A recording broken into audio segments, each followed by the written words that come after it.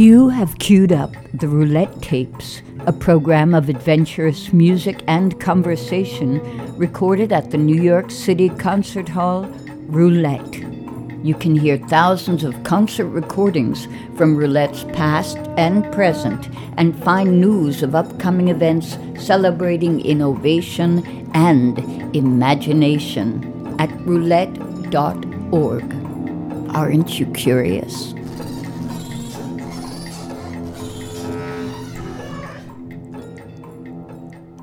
You're listening to the Roulette Tapes. I'm Susan James. I'll be your host for this edition. California-based woodwind player and composer Vinnie Golia is our feature today. He spoke to us about the full range of musical instruments that he plays, musicians he likes to work with, including guitarist Nels Cline and saxophonist Tim Byrne, and his plans for his large ensemble to be presented at Roulette. Here's Vinnie Golia.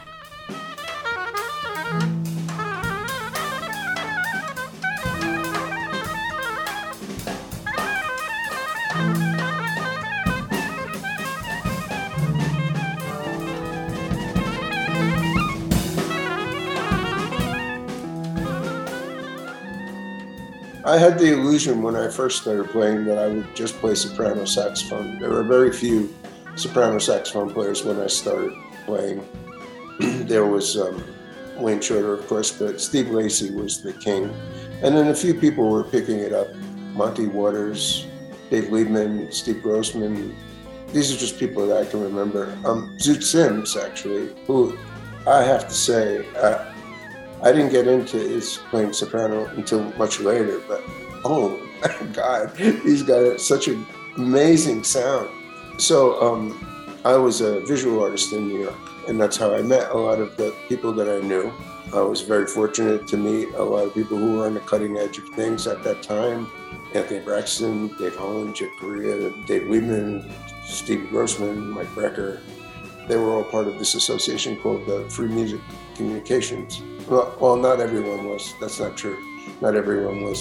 Dave was not, and Braxton was not. But there was a large group, let's say, based around Richie Barrett and Dave Liebman at that time in the 70s, late 60s or early 70s. And I was the only visual artist. So I wound up doing all the place cards and brochures and all these things and stuff. And I would, on occasion, get this giant urge to play the saxophone. So I did an album cover for Chick Corea. I had an old saxophone, soprano.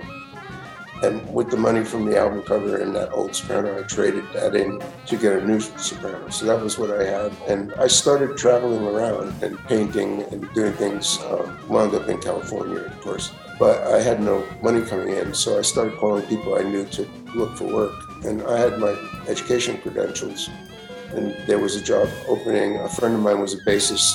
Reed Lawson was a bassist, but he was also a lawyer working for the Zuni Indians. He said, well, there's a school teaching job here, but it's a substitute. He said, you can come down and interview for it. You could stay with me. And I went down there and stayed with him.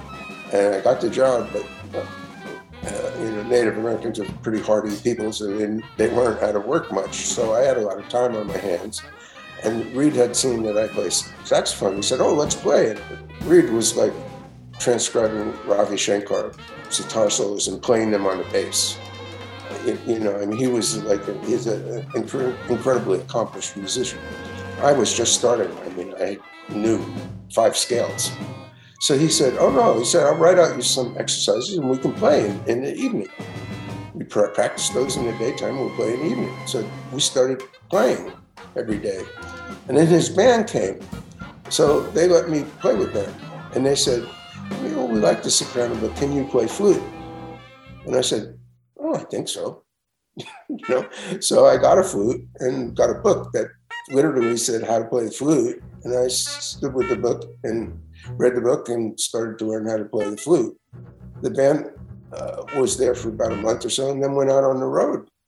And they said, yeah, you should come too. So within a year of having them learn, I started going on the road. And then it started, like somebody said, well, we like your sound, but, we need something bigger. Can you play tenor? Okay, so that happened. I was kind of, a half-ass player. I was learning. I had a girlfriend. We moved back to California. She was from California. And I started really hunkering down on the horns, and I always wanted to play clarinet. That was something that I always wanted to do. So I started to get a clarinet. I mean, I just slowly amassed them. The bass clarinet came before the clarinet because I heard Eric Dolphy, and that was like, you know. So slowly but surely, I started just to amass them, and then, but the way I would get them would be like I would hear a use for them, and then I would try to find one in a price range that I could afford. And slowly but surely, I built up a pretty big assortment of reeds. So now I play the entire families of all the. So I can go from piccolo to contrabass flute, or soprillo, which is the smallest saxophone, to contrabass saxophone. And I have A-flat clarinet, which is the smallest, all the way down to the contra clarinets. Matter of fact, in some cases, I have two different versions, like a wood one or a metal one, or something like that. I messed around with the bassoon for a little while. I don't play it much anymore. And the English horn, which is like, the kind of proverbial thorn in my side. I love the sound, but I can get 3 or 4 notes really well. When those notes are gone, then it's like sink or swim. On a good reed day, I might be able to do it, but I don't really pull it out in public anymore.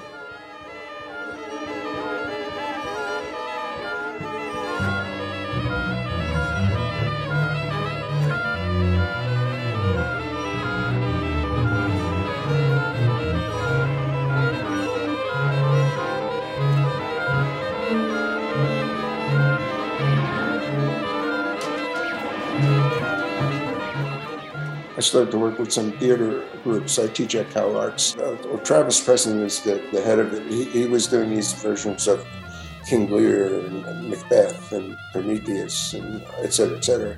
And I got the call to do a lot of the music for that. So I started working with colleagues and singing bells and all kinds of that kind of stuff. So I started then branching into different instruments from other parts of the world.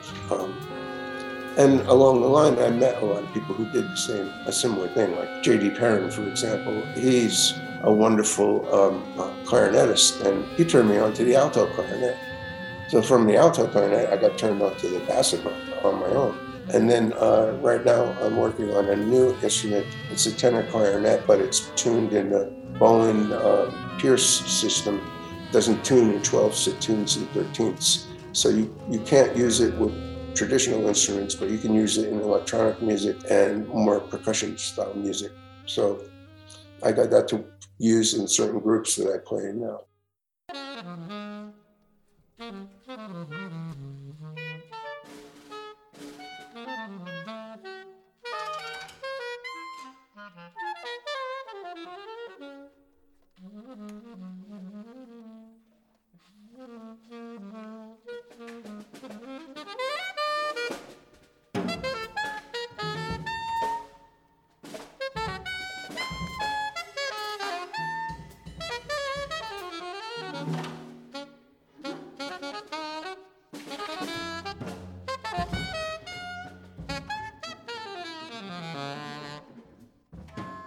Sure, it was Tim Byrne on alto saxophone.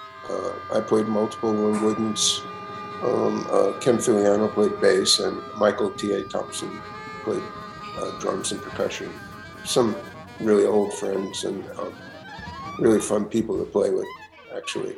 They're very creative. I'd say Ken Filiano is like one of the few people that you play with that you never know what's going to happen. That's a really great gift to be that spontaneous. And I like to use people that I trust, yeah. So Tim is an old friend. I've been playing with him since 1978, and Ken I met in 1984, although he says it was earlier, but we started playing in 1984. And Michael was a friend of Ken's, and Michael was recommended by Ken very highly, and I've been playing with him quite a lot since I met him. He's a wonderful a percussionist and drummer.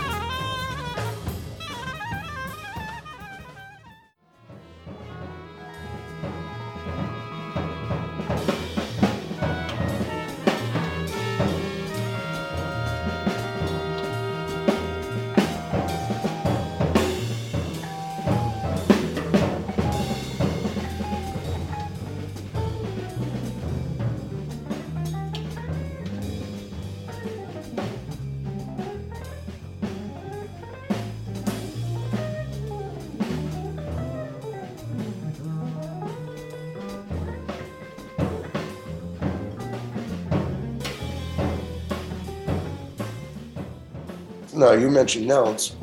Nels is on my second record. That's 1978. So we started playing together, I would say, around 76 or 77. And I also played with his brother quite a bit, Alex. They're twins. It's kind of interesting. They think and play very similar ideas. And when you're playing with them, sometimes they do things together that you think are, I didn't write that, you know. It's very interesting when you play with them. They have a telepathy that's really wonderful.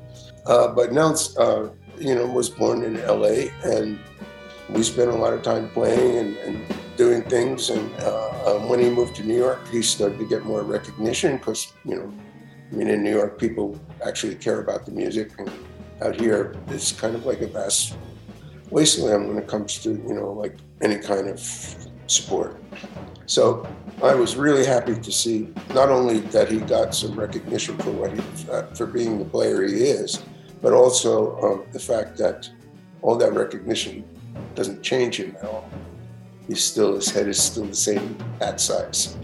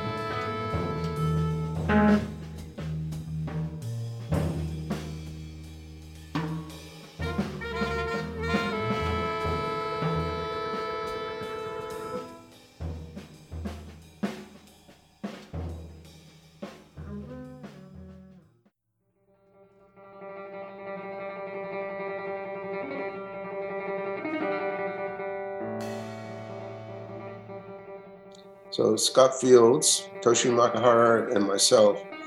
Scott Fields is a guitarist. I think he was living in Minnesota or something like that at the time. And I had seen his first record because Greg Kelly was on it. And I was really kind of interested to see what Greg Kelly was doing.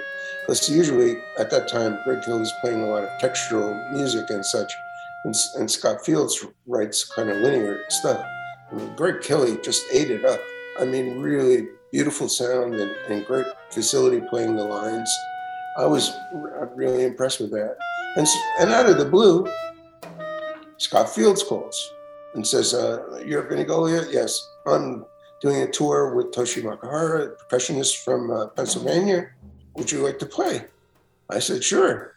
And then and in the mail, I got this a tome of music, and everything was kind of scored out. And playing that kind of music is not my forte. That's actually, like another reason I often I don't play with Tim as much, because a lot of his stuff is scored really long, episodic scored music. I mean, I'm good for short bursts.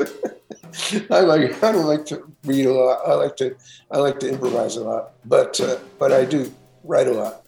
Anyway, we got to rehearse in Pennsylvania, and it was pretty apparent that there's a problem in how the music was going to go. So it seemed that Toshi didn't read music, so Scott didn't know that at first. So we wound up just improvising. Toshi's a really creative percussionist, so I mean, like anything he came up with was like just amazingly.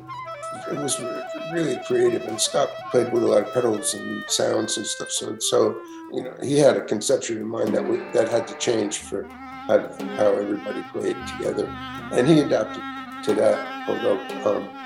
Although it wasn't exactly what he wanted.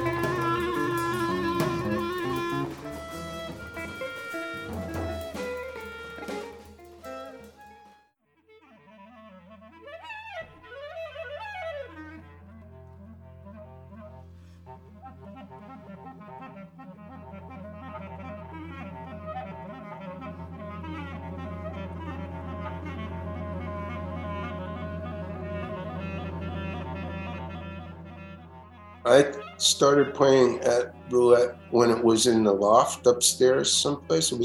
Maybe it was Jim's loft, but I don't remember what I brought in there, except for one group that was a bit larger.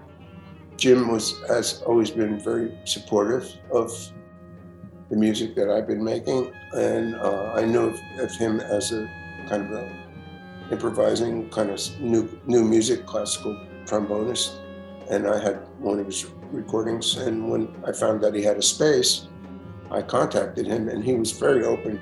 I mean, to having me play, and he knew a little bit about the music already, about what I was doing, and he's always been very supportive. And I really thank him for that, But over the years, since he had the loft all the way to the present, he's always been very, very good about, like being supportive of not just me, but, a lot of people that are outside of the kind of New York realm. of music.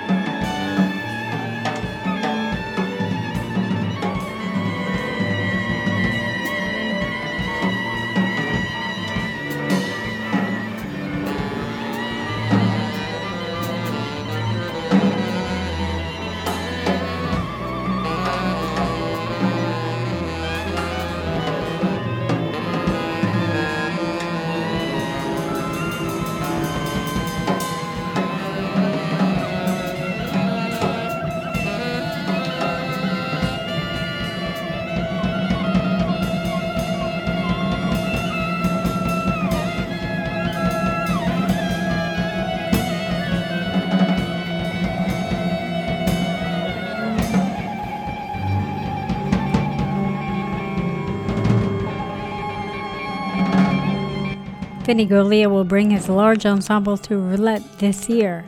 Here he talks about the instrumentation and techniques he uses for conducting his chamber orchestra. I'm really stoked on the personnel of the band.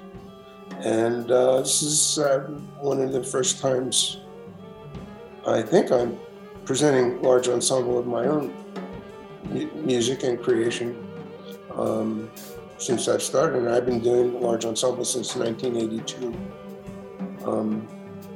So I'm very excited about this particular concert.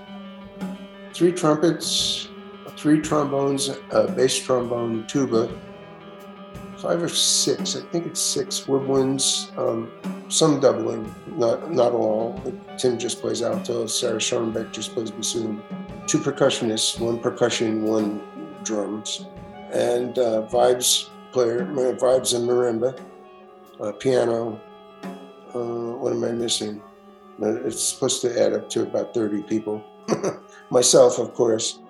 2 violins, viola, cello, 2 basses. So it's a rather large group that can do a lot of more like a chamber orchestra. And that's more how I look at it. I look at it not so much like big band. I'm not really crazy about big bands, but I do like chamber groups. And also, I don't like to have a plethora of saxophones. I like clarinets and double reeds. Oh yeah, there's oboe, and there's an oboist who's also doubling on an English horn, for example. So, I mean, just that gives you bassoon, the oboe, and flute. There's one woman that plays flute and alto flute. Joss Stinton, for example, plays alto flute, contrabass clarinet, and baritone. Tim plays alto. Ingrid Labrock plays soprano and tenor. I don't think, actually, I don't know if I'll be playing much. I'm conducting most of the time with a group that size. So there's a lot of written music, but there's also a lot of improvisation.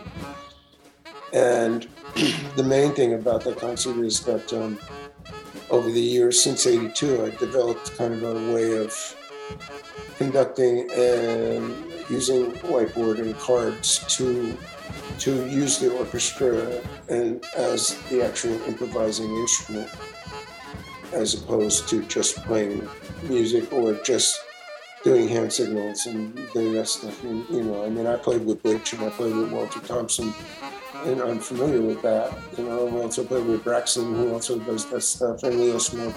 So, you know, I mean, so I just, as we all do, we all come up with our own ways of making it efficient.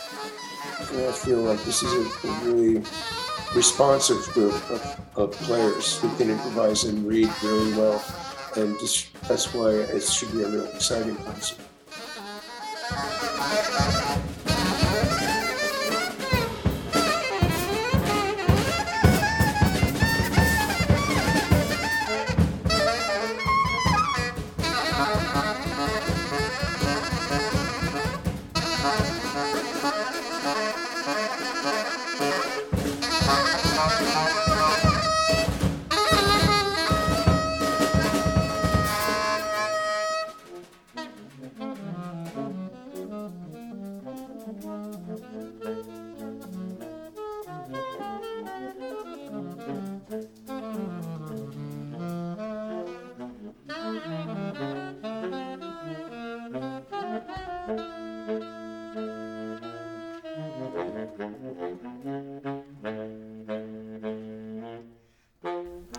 The Roulette Tapes is a production of Roulette Intermedium. This project is made possible in part with support from the National Endowment for the Arts and the Grammy Museum, and has been named a 2021 Webby Award honoree.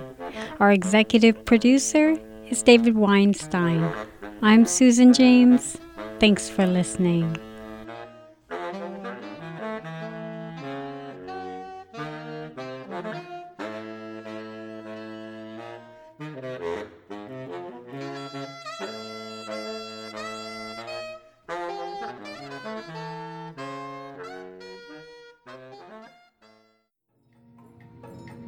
You have been listening to the Roulette Tapes, a program of adventurous music and conversation. This series is produced by Roulette Intermedium. You can find thousands of concert recordings from Roulette's archives and news of upcoming events at roulette.org.